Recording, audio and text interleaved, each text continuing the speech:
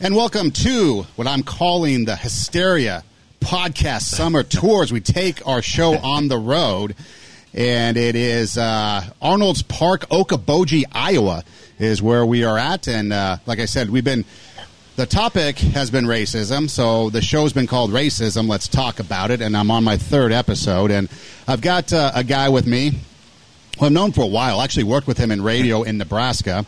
And he hails from Sioux Falls, South Dakota right now anyways. That's where he's at. And so I thought it'd be kind of interesting to just kind of get a perspective from Middle America, because oftentimes when we talk about race and race issues and just things of the world really that are going on in our country, we like to look at it from a big city perspective. But there's also issues that affect smaller towns, smaller communities. I know with the lockdown, South Dakota got a lot of grief from some people because they never really closed their doors. And so how things worked out, maybe we can discuss those type of things as well. But most of you that watch and listen are big city people like myself, and so I thought it'd be kind of nice to maybe see what the smaller towns, smaller states, other perspectives, because when we talk about things and we talk about the dialogue and having conversation with people, we need to include all types of people. And so Aaron Levisay, my guest today from Okoboji, Arnold's Park. Aaron, thanks for joining me today. Thanks, man. Good to see you again. Yeah, so it's been a while, and we used to work in radio in Nebraska many moons ago, but when you take a look at the current state of events, like I said, you've been most of the time now in South Dakota, although you do get out and about, but you've resided in South Dakota now since we parted ways many moons ago in Nebraska. And from Los Angeles big city perspective, it's always kind of a political nature, everything that happens, and it's always a divided city. It's extreme to, let's say, the liberal or the left, or it's extreme to the conservative or the right, and there's really not a whole lot meeting in the middle. And so that kind of magnifies or amplifies the problems. And so I was just curious, with your experience, what's it been like? Well, thanks, Son. This is an amazing man, by the way. If he hasn't told you, he's an amazing guy. So it's good to see him again. Yeah, I think people in Middle America are following the news just like everywhere else. Obviously, a lot of people were very upset about what happened to George Floyd. That's universal. That's universal. That's universal out here. There's nobody you will meet that will be like, that was all right. No, that was universal. Obviously, when it came time for people protesting, peaceful protests everybody's for. Rioting, looting, never. And rioting and looting is not a constitutionally protected, nor will it ever be, because it just can't be. People want to get along without regards to being labeled as a race. This includes Middle American and everywhere else, for lack of a better term, Caucasian Americans. They want to be judged by their personalities and how they conduct themselves.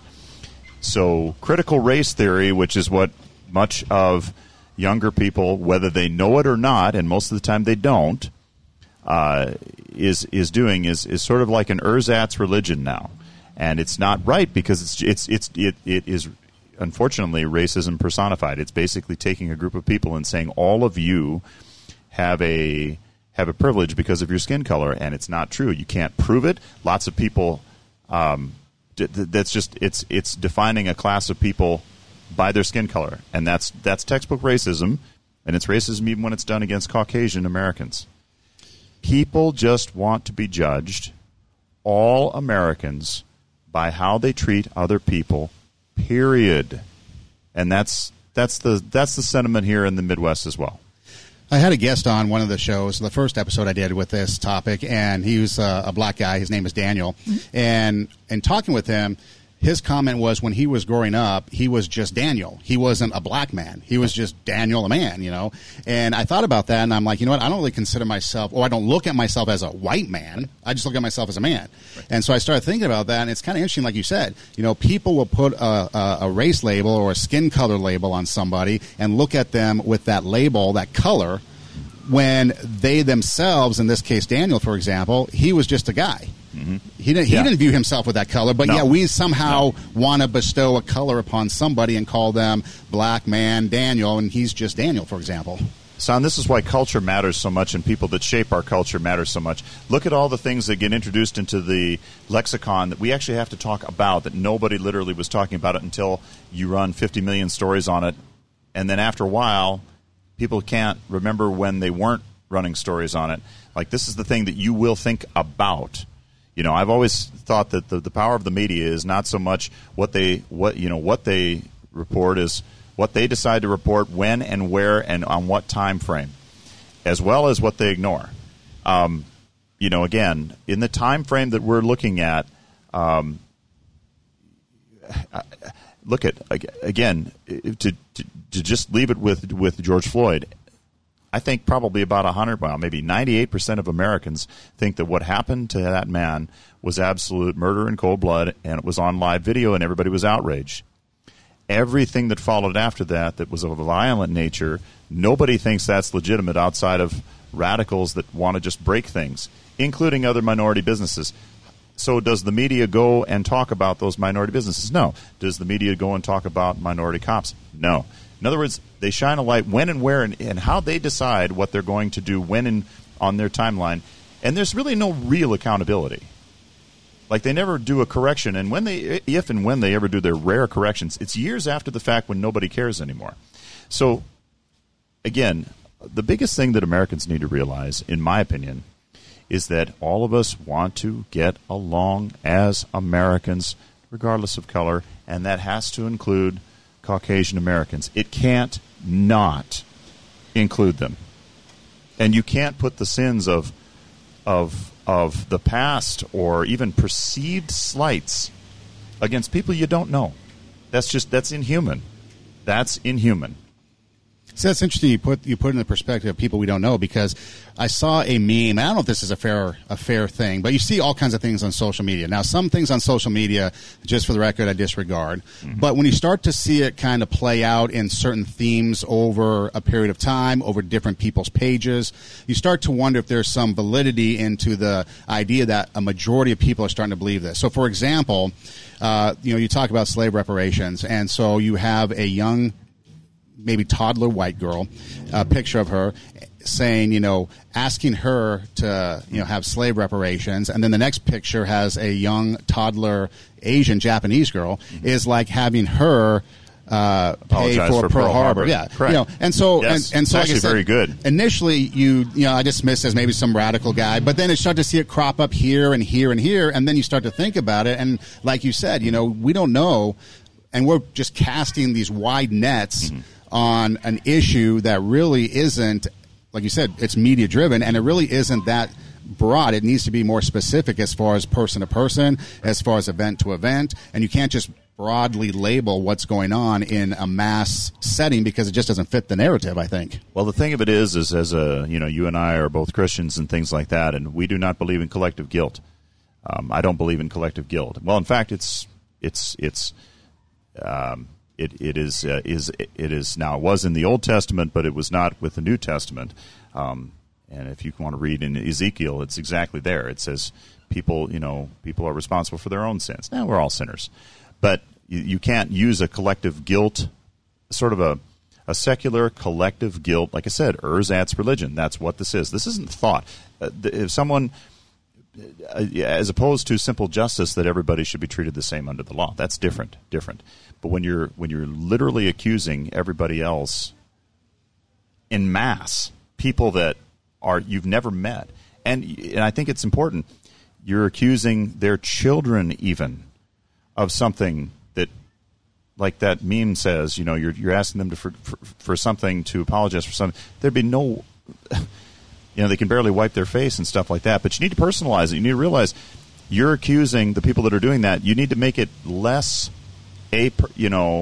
large and more personal. You're accusing this person over here and their family for something that that they're good people and that they give back and that they love their community and they love their multiracial church. You know what I'm saying? Yeah. You got to go, no, wait a minute. So unfortunately, we live in a time where this has been inculcated by many, many years of people not being paying attention, and we're seeing the results of it. If you pipe hatred and a victim mentality into people for a good generation, this is the logical end result of that. See, it's funny you say that. It's not funny, but because Brandon, another guy I had on, he's a black guy from the inner city of Los Angeles, and he said that he first believes that racism will end at one time. He feels in the future. But he said this, people, what are they going to do if they identify as being oppressed? That's their identity. Yeah. And then what about those that identify as the oppressor? Yeah, well, see, it's critical race theory, because what the thing of it is it basically says two things. One, it gets rid of all your moral agency. You're not responsible for anything you do. Okay, one. Number two, you've already labeled a bunch of people arbitrarily as a certain type of thing, although you have never met them, and you don't plan on meeting them. People that could be your best friends, people that probably have more in common with you than the current friends that you're with, and you've cut them off and divided them out from your circle of friends and even as your fellow countrymen, vets, people that have gone overseas to fight for your freedom to sit there and honestly mouth lunatic notions like that. Critical race theory poisons everything it touches. It poisons the person that's using it to try to get vengeance, which is not real, or against people that, or real vengeance against people that did nothing wrong. And it also poisons the people that are targeted, because again, you're targeting them for something that they absolutely are not a part of. That's separate from a question of how we treat people culturally and simple respect and dignity. Now, that's where I think a lot of it gets a toehold, is because people grew up with, social slights. But you can't judge everybody on their social space. Okay? They come from a upper middle class background. They may be amazing people who think, I've gotten so many things in life, I'm now going to become an inner city youth pastor, and I'm going to devote my time to doing that, and I'm fine. But you've already separated them. You can't get to know them. You can't get to know all the good that they're doing. They might even be doing they might even be doing more good in that inner city than people that came from it. But you'll never know, because you already made the a priori, without getting to know somebody, nope, they're a part of this nameless group. To the point where you don't even know where most of the people that are mouthing all these critical race theory things, they don't even know where it comes from. They don't even know how relatively new that it is. They don't know how it will poison other people and that there will be a backlash. There has to be, because when you're categorizing a whole bunch of people on the basis of a characteristic that they cannot change, son, that they cannot change, what do you think's going to happen? That somehow they're gonna say, "Hey, yes, I'll do what you want forever"? You think they're going to? Yeah, probably not. Well, they're absolutely not. They're right. Human beings. They know, like me, served overseas and stuff like that, happy to do it. You're going to tell me that my kids that I love are responsible for that? Baloney. Right. It's against everything I believe in, what I fought for. It's also against everything that I've ever taught them at the dinner table or had conversations in our living room. It's against everything I've ever taught them or would ever teach them, or my Sunday school kids. Truly. Let me ask you this, because you mentioned it, and I know there's some things you can and can't talk about, so if it comes up and we can't, just let me know. But with your service, okay, there seems to be right now a sediment in America where we are anti-American. Right now, I guess it's anti-Confederacy, really. But again, we're anti kind of a soldier, anti-cop, law enforcement.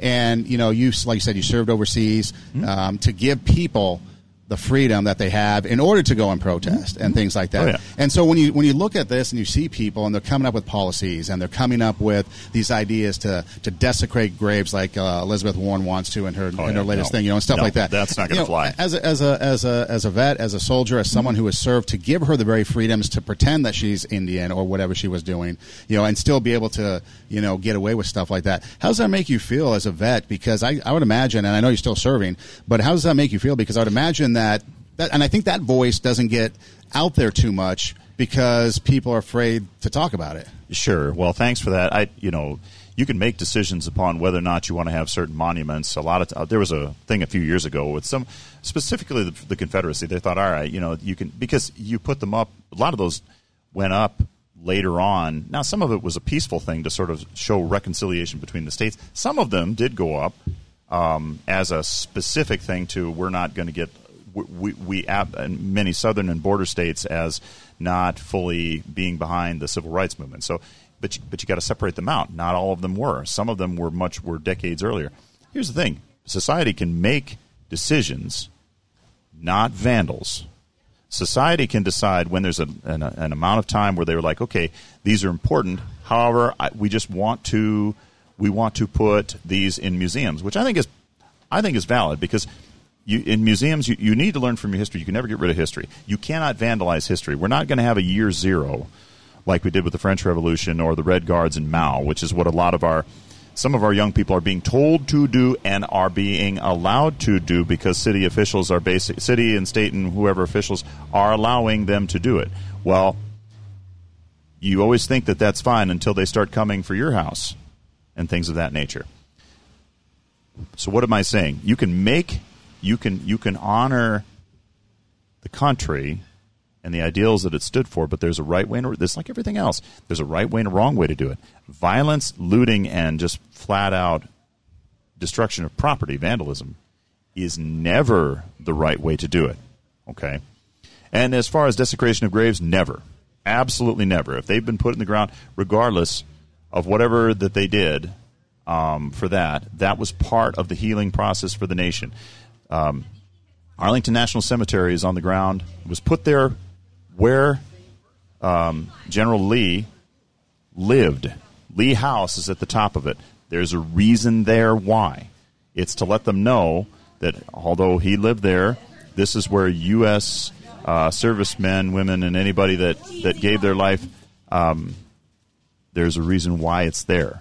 That wasn't some sort of an accident. Montgomery Meigs put it there for that, but it was also to symbolize that on this ground was where we were going to honor our war dead, as, again, space matters and location matters as a way to bridge that we all came together as Americans after the war with malice towards none, right? Like Lincoln said. Right. So as far as her idea to get rid of desecrating graves, absolutely not, never, not just now, but never. Because then at what point, we're talking race now, at what point does that go to religion? Because then you have soldiers of different faiths that are buried, and in Arlington they put the emblem of your faith on the cross or on the grave marker. And so then at what point do we decide that this faith needs to be desecrated, or these people? The great question in society always is, Son, is who decides for whom? If you boil down everything, it's who decides for whom. And right now, it seems like the message is getting silenced by the violence that's going on. And like you said, I like the comment that you said about the museums, because that seems to make a lot of sense. Sure. Okay, maybe we don't want them out because it is offensive to people. Maybe they represented certain things, but you can't erase history. No, it's going to be there. You can't learn from it if you get rid of it. And so therefore, if you put it in a museum or you put it someplace else, those that want to go and see it can. Those that don't want to don't have to, like anything. Absolutely. Because at what point then you just, again, it's kind of like that mob mentality. Okay, today, this is how it's going to be. Tomorrow, this is how it's going to be. The next day, this is how it's going to be. And the next thing, you just have complete chaos. And in each case, whenever you go to the mob mentality, there will be a different mob, and you don't know what they're ever going to do. That's why you can never bow to the mob. Right. You can never bow to the mob. Now, that's different from the deliberate decision-making of the American public. That's different. Totally different. Even if it gets contentious, as long as it's nonviolent and, semi-civil. Right. This is America we're talking about, but nonviolent. You know what I mean? Mm-hmm. But a mob is different from the considered will of the American people, no matter where they're at, whether it's over where you live on the coast or here in the Midwest. Aaron Levasseur is my guest. We're here at Arnold's Park in Okoboji, Iowa, taking the podcast on the road. I'm calling it the Hysteria Podcast Tour Summer 2020 because it seems like mass hysteria is going on in our country. And we're talking to different people. And when we talk about racism, when we talk about issues of society and of our country, it's only fair to include everybody because that's what we need. We need everybody and voices from everywhere.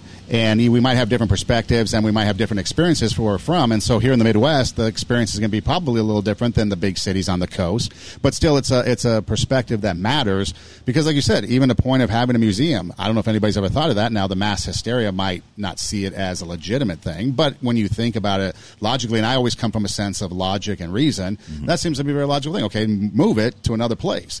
One of the questions I like to ask is when you have an elementary school playground and you have kids from all races playing with each other. Sure. And they're like best of friends. And then at some point, as they grow up, they now hate each other. They're fighting each other. And they were the ones that were on the playground playing just a few years ago. Mm-hmm. How do you think we get to that point where one race and the other are playing on the playground as youth, and then as you get older, you're starting to hate each other. A lot of it's taught. A lot of it's imbibed. A lot of it is false notions from the get-go. A lot of it is, honestly, parents not looking at what their kids are learning. I don't know how many times I've heard throughout the times when I've had children in school, and you have too, is that parents need to be more involved in what their kids are learning.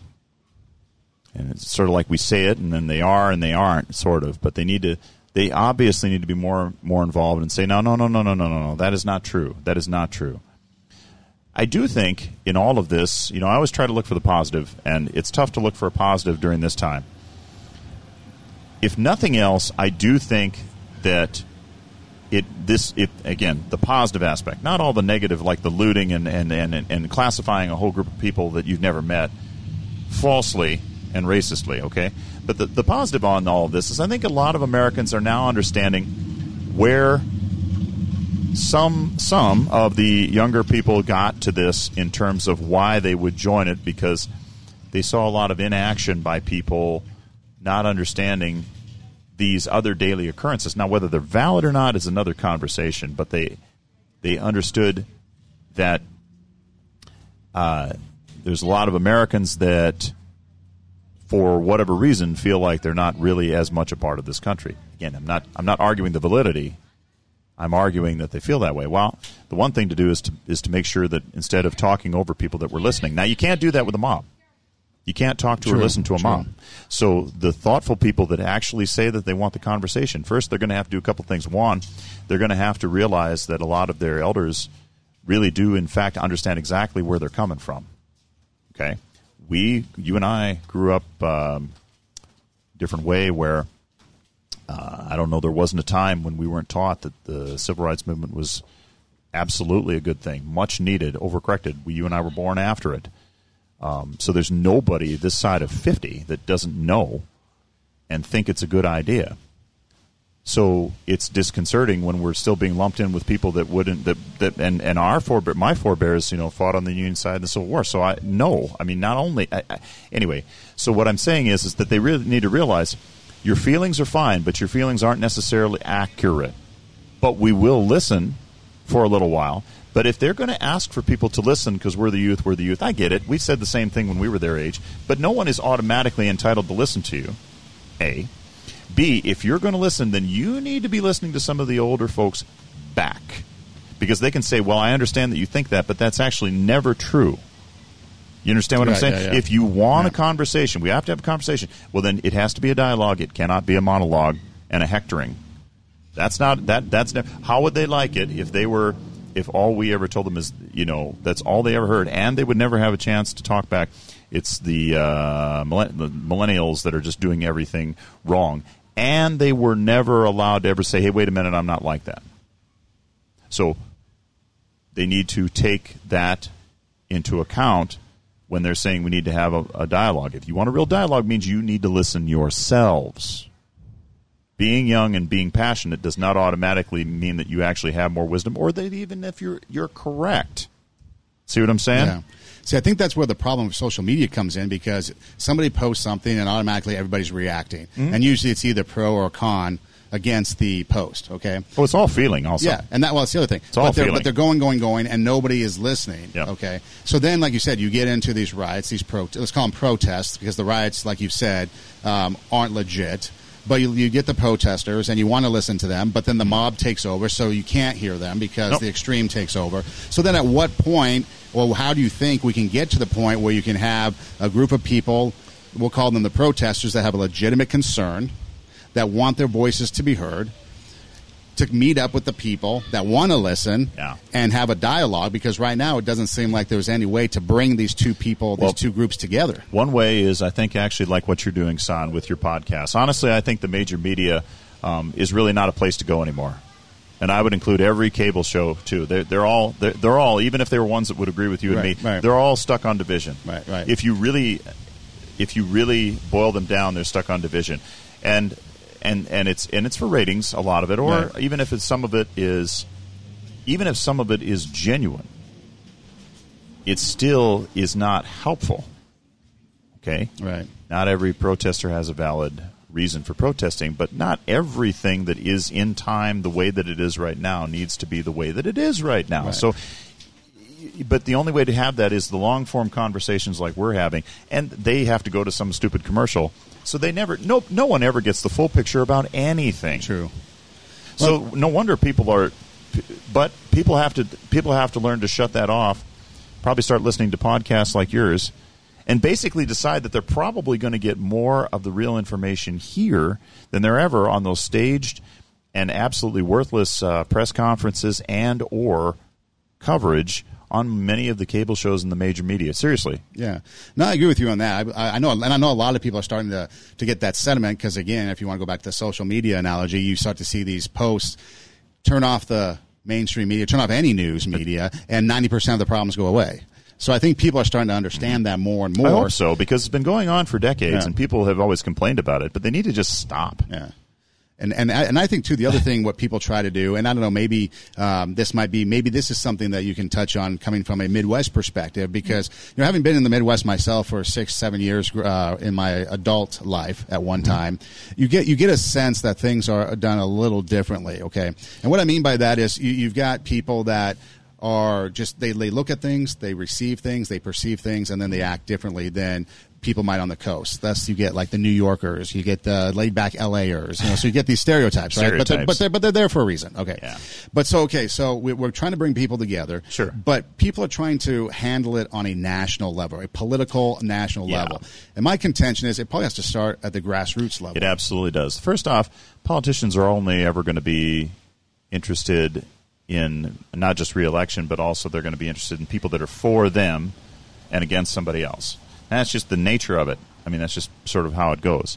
Very few people are ever willing to be statesmen or statespeople to where they can go, all right, this might be what people of my district or my state want, but it happens to be bad for the nation. Very few people are ever going to do that. I mean, that's been the case since the beginning of the Republic. We never really had a golden age. We only had a few people that were ever like that. We just had them at right times. But even then, what you say? How do we do this? Well, we do it like this. You're having your podcast with various people, and you're letting them know, essentially, hey, you person that may even believe differently than me on a number of issues. Hello, fellow human being. Like, you're an actual human being. You have actual likes and dislikes. You have actual... The biggest thing that we could do to stop all of this is to talk rationally and calmly with people that we disagree with and see them as people. And I know that sounds like a cliche, but if we would just slow down and talk to them rationally, and it has to be over time, because no relationship happens really quickly, even if you have all the facts. Think about it. Our children don't even listen to us a lot of times. And why is that? We could be correct, but if we don't let our children know that we love them first, then they won't listen to us, even if we're absolutely 100% correct, which most of the time parents are, right? Because we're older and we know what the real deal is, because we were already their age. So when you're talking to people, you got to first genuinely take them as people, genuinely treat them as real people, and then if they have any notions about you or who you think or whatever group you've been arbitrarily assigned to, remember now, okay? Arbitrarily, Right. Where you can say, that's not only me, that's nobody I know. So who told you that about not just me, but people like me? And then they begin to see, you're right, I never really did know who first taught me that this group of people over here are just absolutely responsible for everything wrong in my life and everybody that I know. They see it for the lie that it always was. Right. Does that make sense? Yeah, it does. We're here at Arnold's Park in Okoboji, Iowa, what I'm calling the Hysteria Podcast Tour of Summer 2020. And we're talking racism. Racism, let's talk about it. It's the name of the actual podcast. And so one of the things that I want to ask you about, which you've just kind of alluded to, and what we're doing basically is I've been talking to different people. I'm just trying to get a conversation going with different people, because that's what it takes. And one of the things that has come up is the value of people. So, for example, Roland, a guy I talked with in a previous episode, was commenting that black people were viewed as a commodity in the slave trade, okay? And so their value is as such.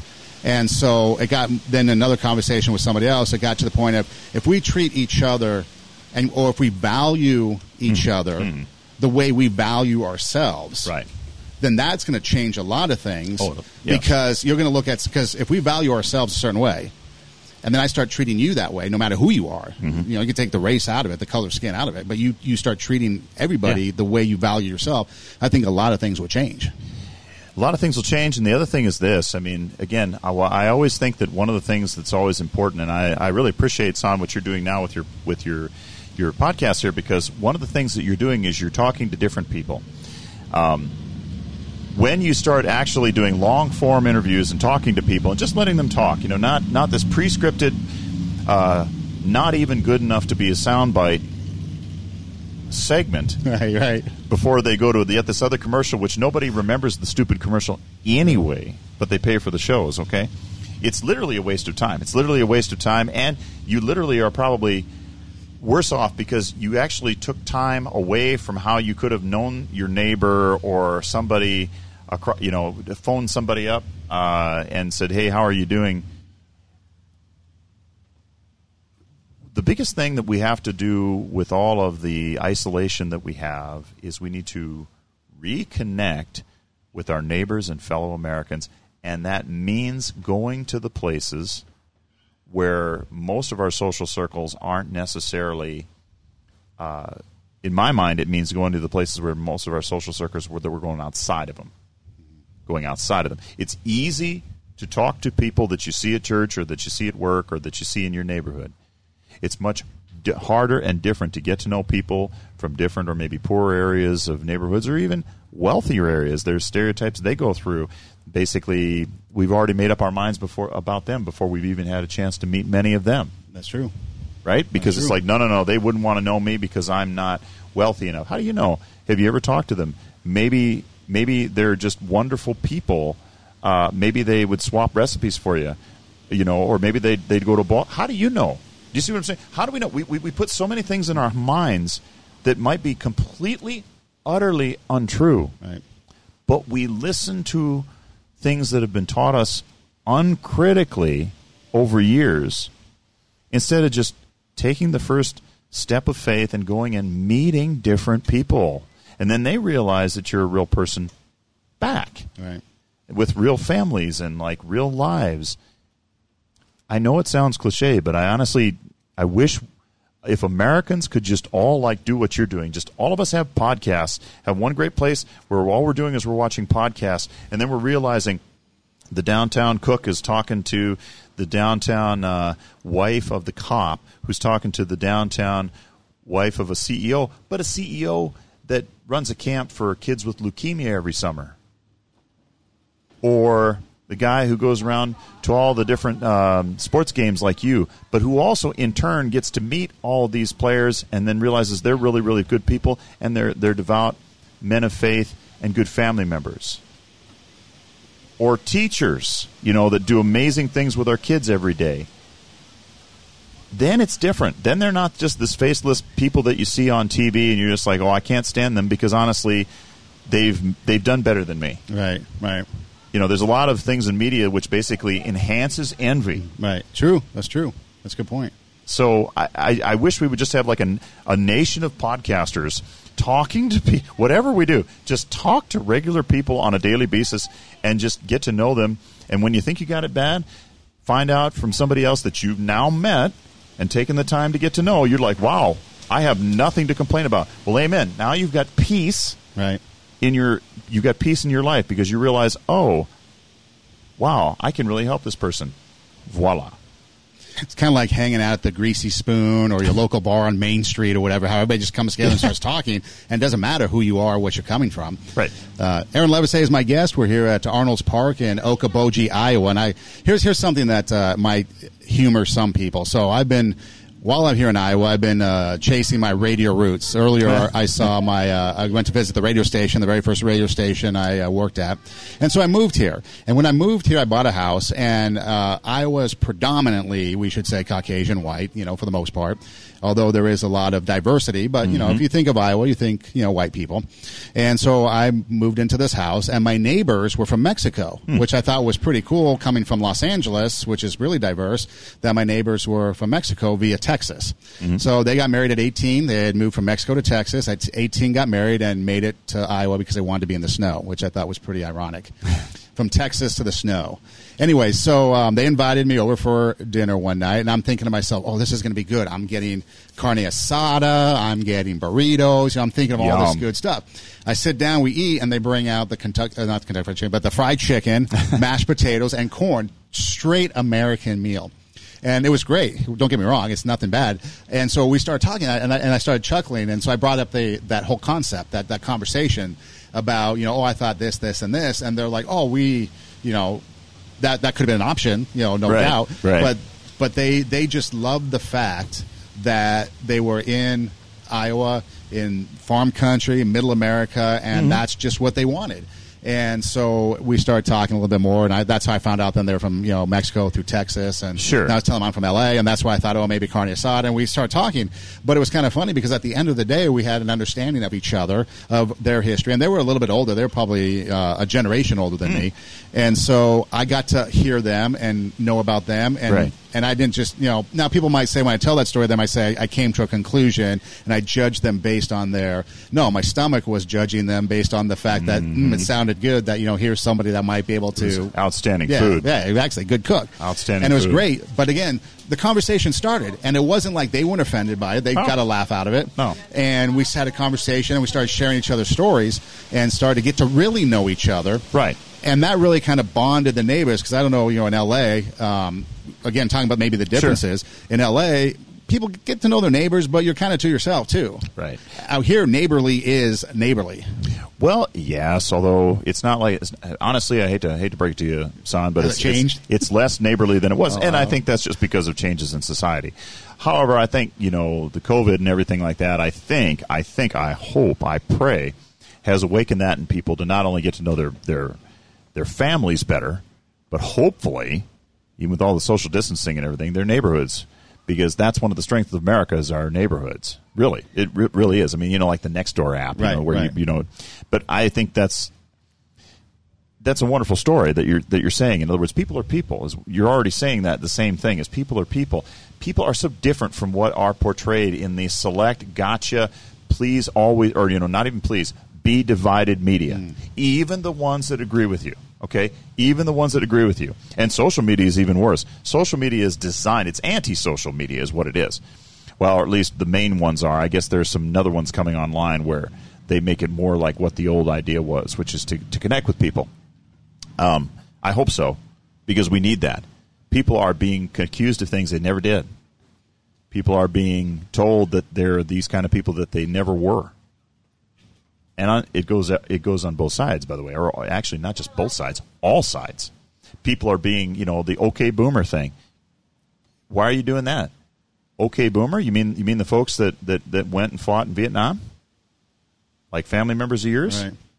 Is that what you're talking about? Or are you talking about the ones that came back with not a whole lot of pomp and circumstance like their World War II parents, but still went on in and tried to raise families and go to school picnics and served on school boards, local government? I mean, is that what you're talking about? I mean, if you're upset with them because of policies made by some people in Congress, not a problem. I get that. But be upset with them. Don't be upset with just an entire age either.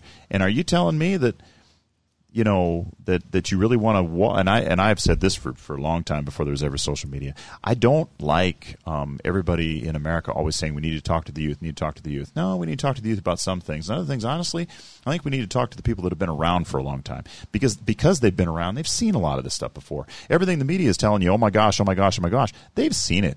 And they're like, no, don't even worry about that. We had it, back in the 1930s when I was your age, and it wasn't that big of a deal. You know what I'm saying? We totally do that wrong in America. We always think the youth got the answer. I disagree. History shows the opposite.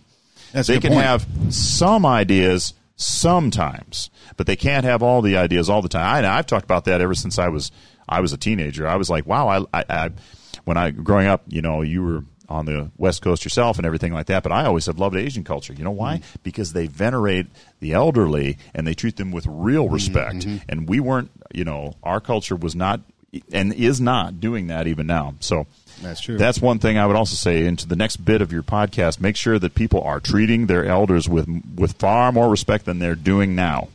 We look at a lot of people, and we're here at Arnold's Park.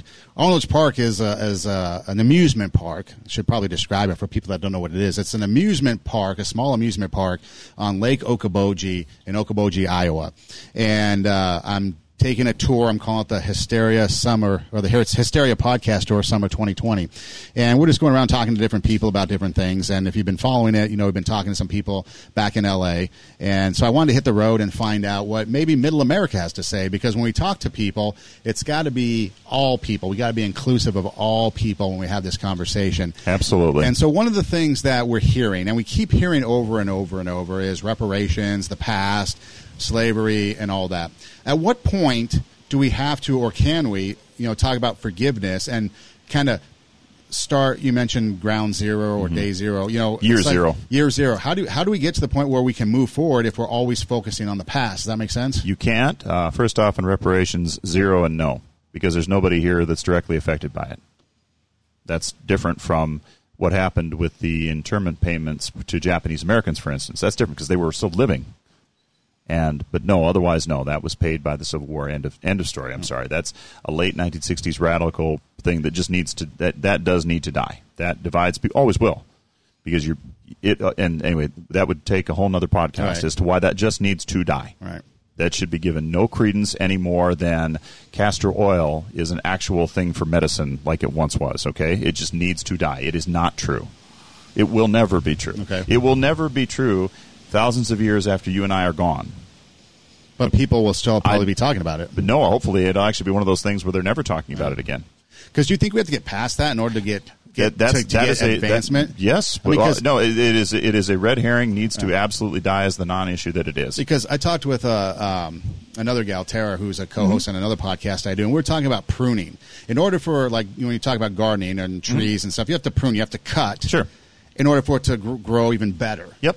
And we were almost talking like that's kind of the society that we need. We need to cut and prune so that we can grow as a society, grow as people. So we need to. So what I take from that is we need to discard lots of notions that absolutely will always be poisonous, and reparations is one of them.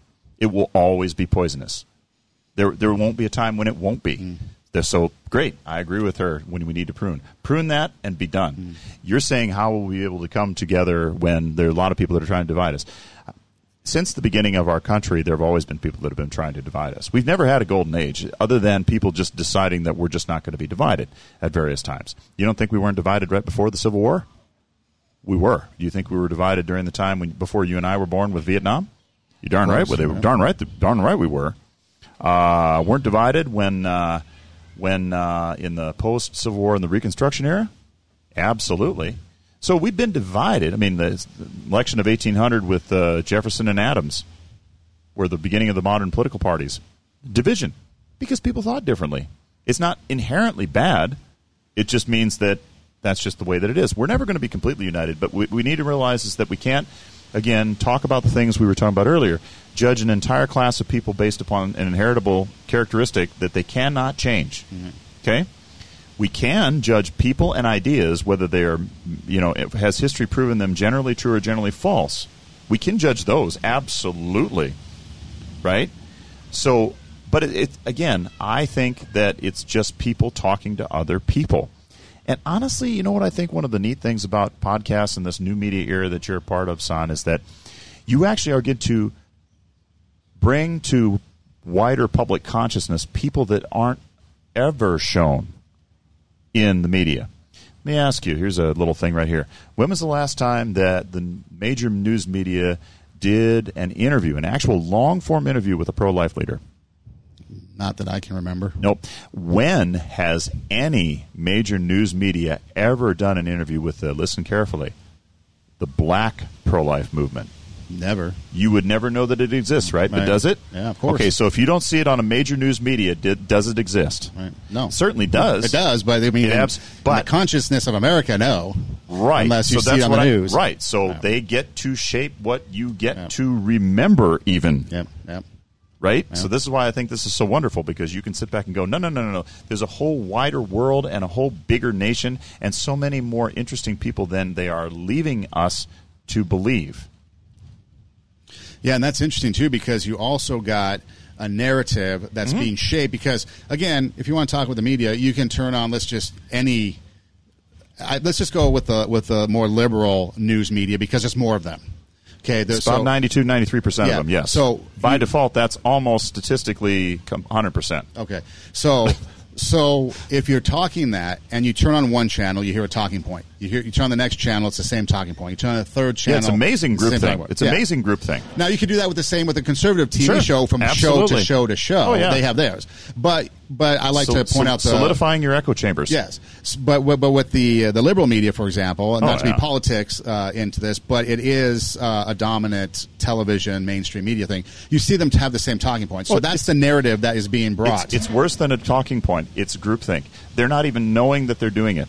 They're not either not aware or they don't care to change their biases. They just don't, son. They don't come into contact with, for lack of a term, religious conservatives. They don't come into they don't want to come into contact with them. As far as they're concerned, they're going to write them out of the story altogether. They don't interview cops' families.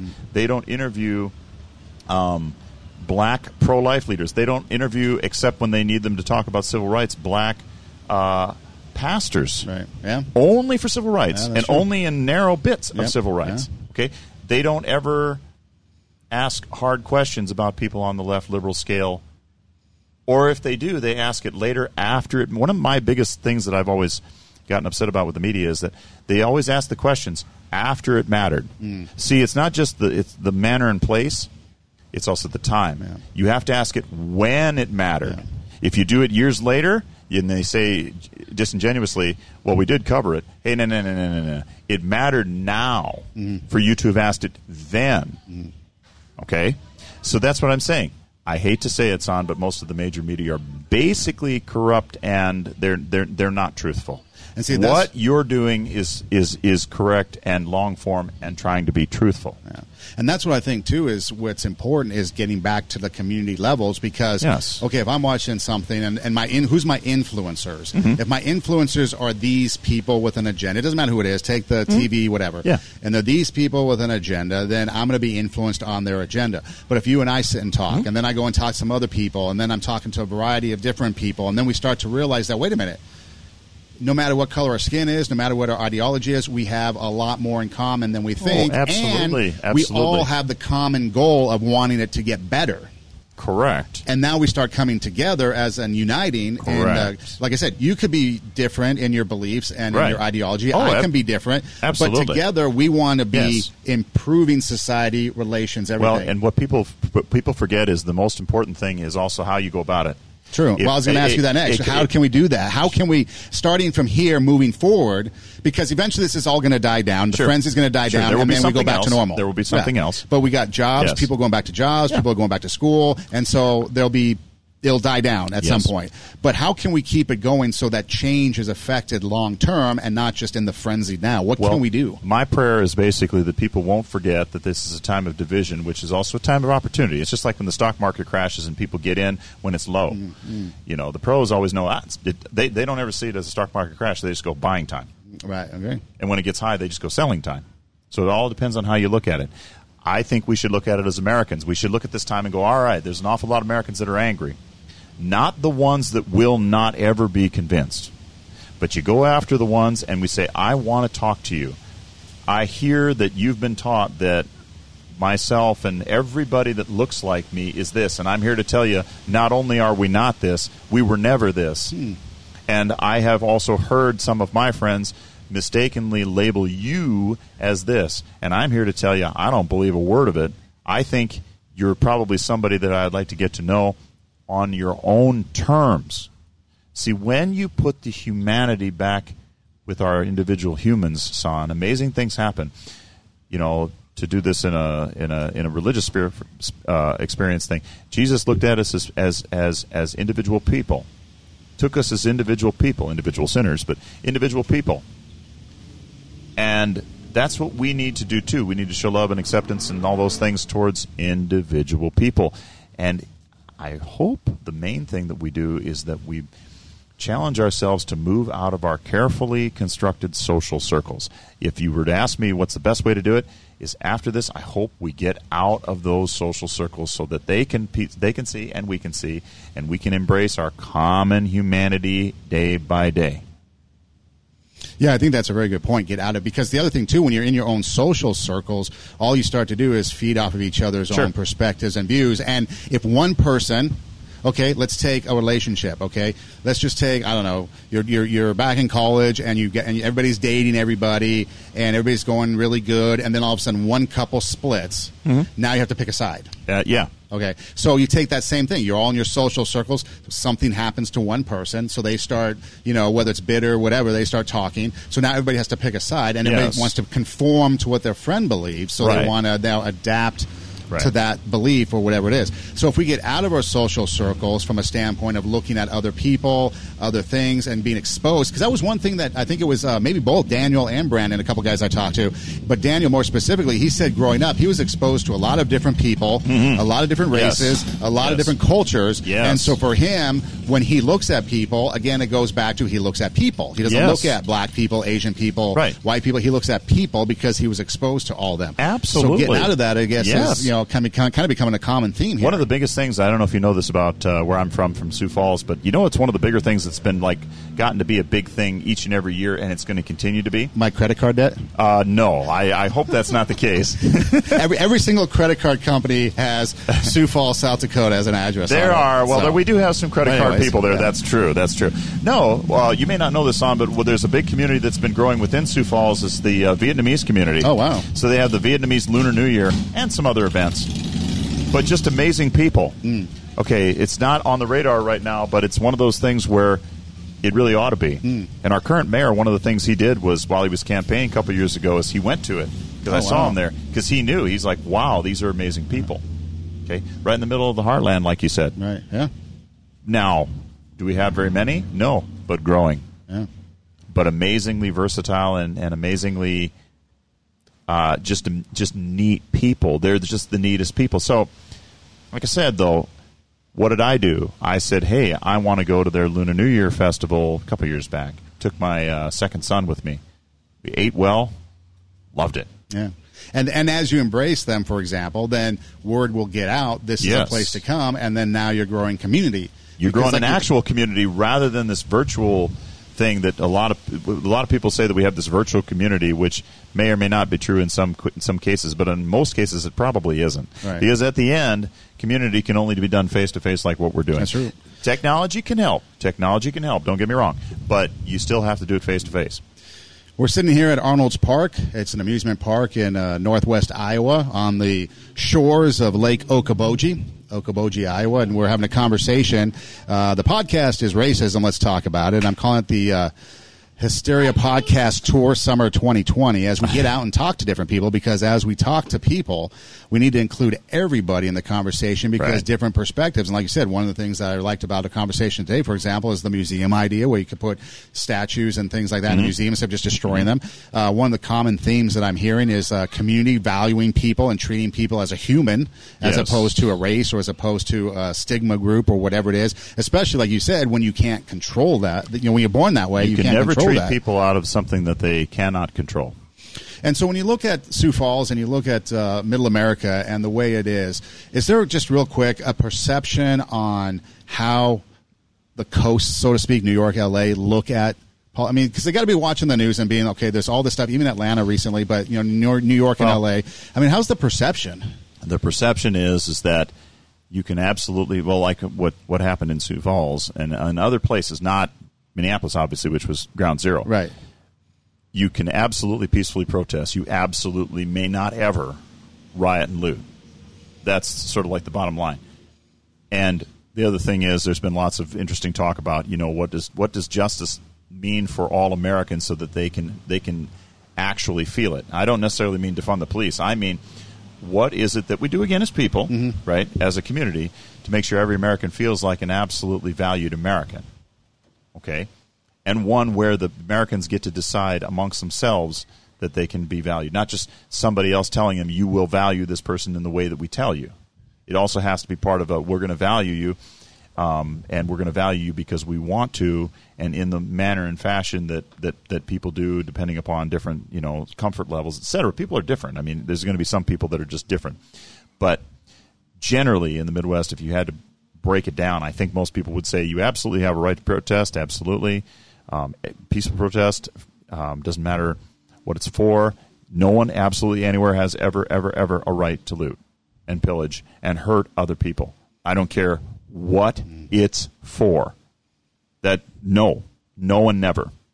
And that's not just me. That's anybody I talk to.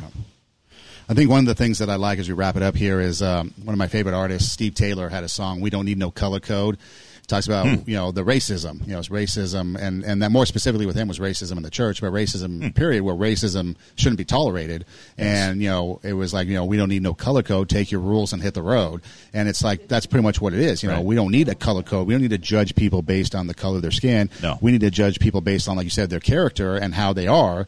Because if they are bad guys, then they're bad guys and need to be judged accordingly. Right. If they're good guys, then they could be judged accordingly. Right. And your actions are going to really dictate what type of person you are. And if we're treating and valuing each other with like we value ourselves, then I think society is going to be a whole lot better.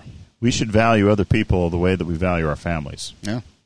Really, that's true. When it comes down to it. Yep. That's how I see it. Aaron, thanks so much. Appreciate it. My It's man. good having you. Good to see you. Glad to be able to get you on. And again, we're broadcasting here from Arnold's Park in Okoboji, Iowa, on the banks.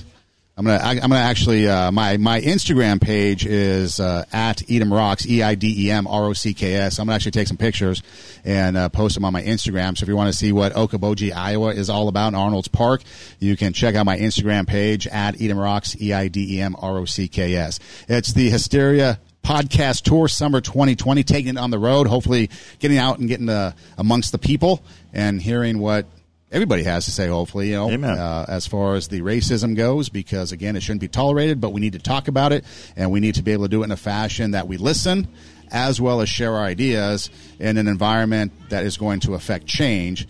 And it's not going to happen, I don't think, in the current climate of the crazy frenziness, but we need to sit down and legitimately listen and talk and have a conversation and do it from the grassroots level. So I think that's where change is going to happen. Amen. Hey, thanks for listening. Do tell a friend. EIDEM ROCKS on Instagram is the place to find me. And until next time, from Arnold's Park in Okoboji, Iowa, on the banks of Lake Okoboji, God bless.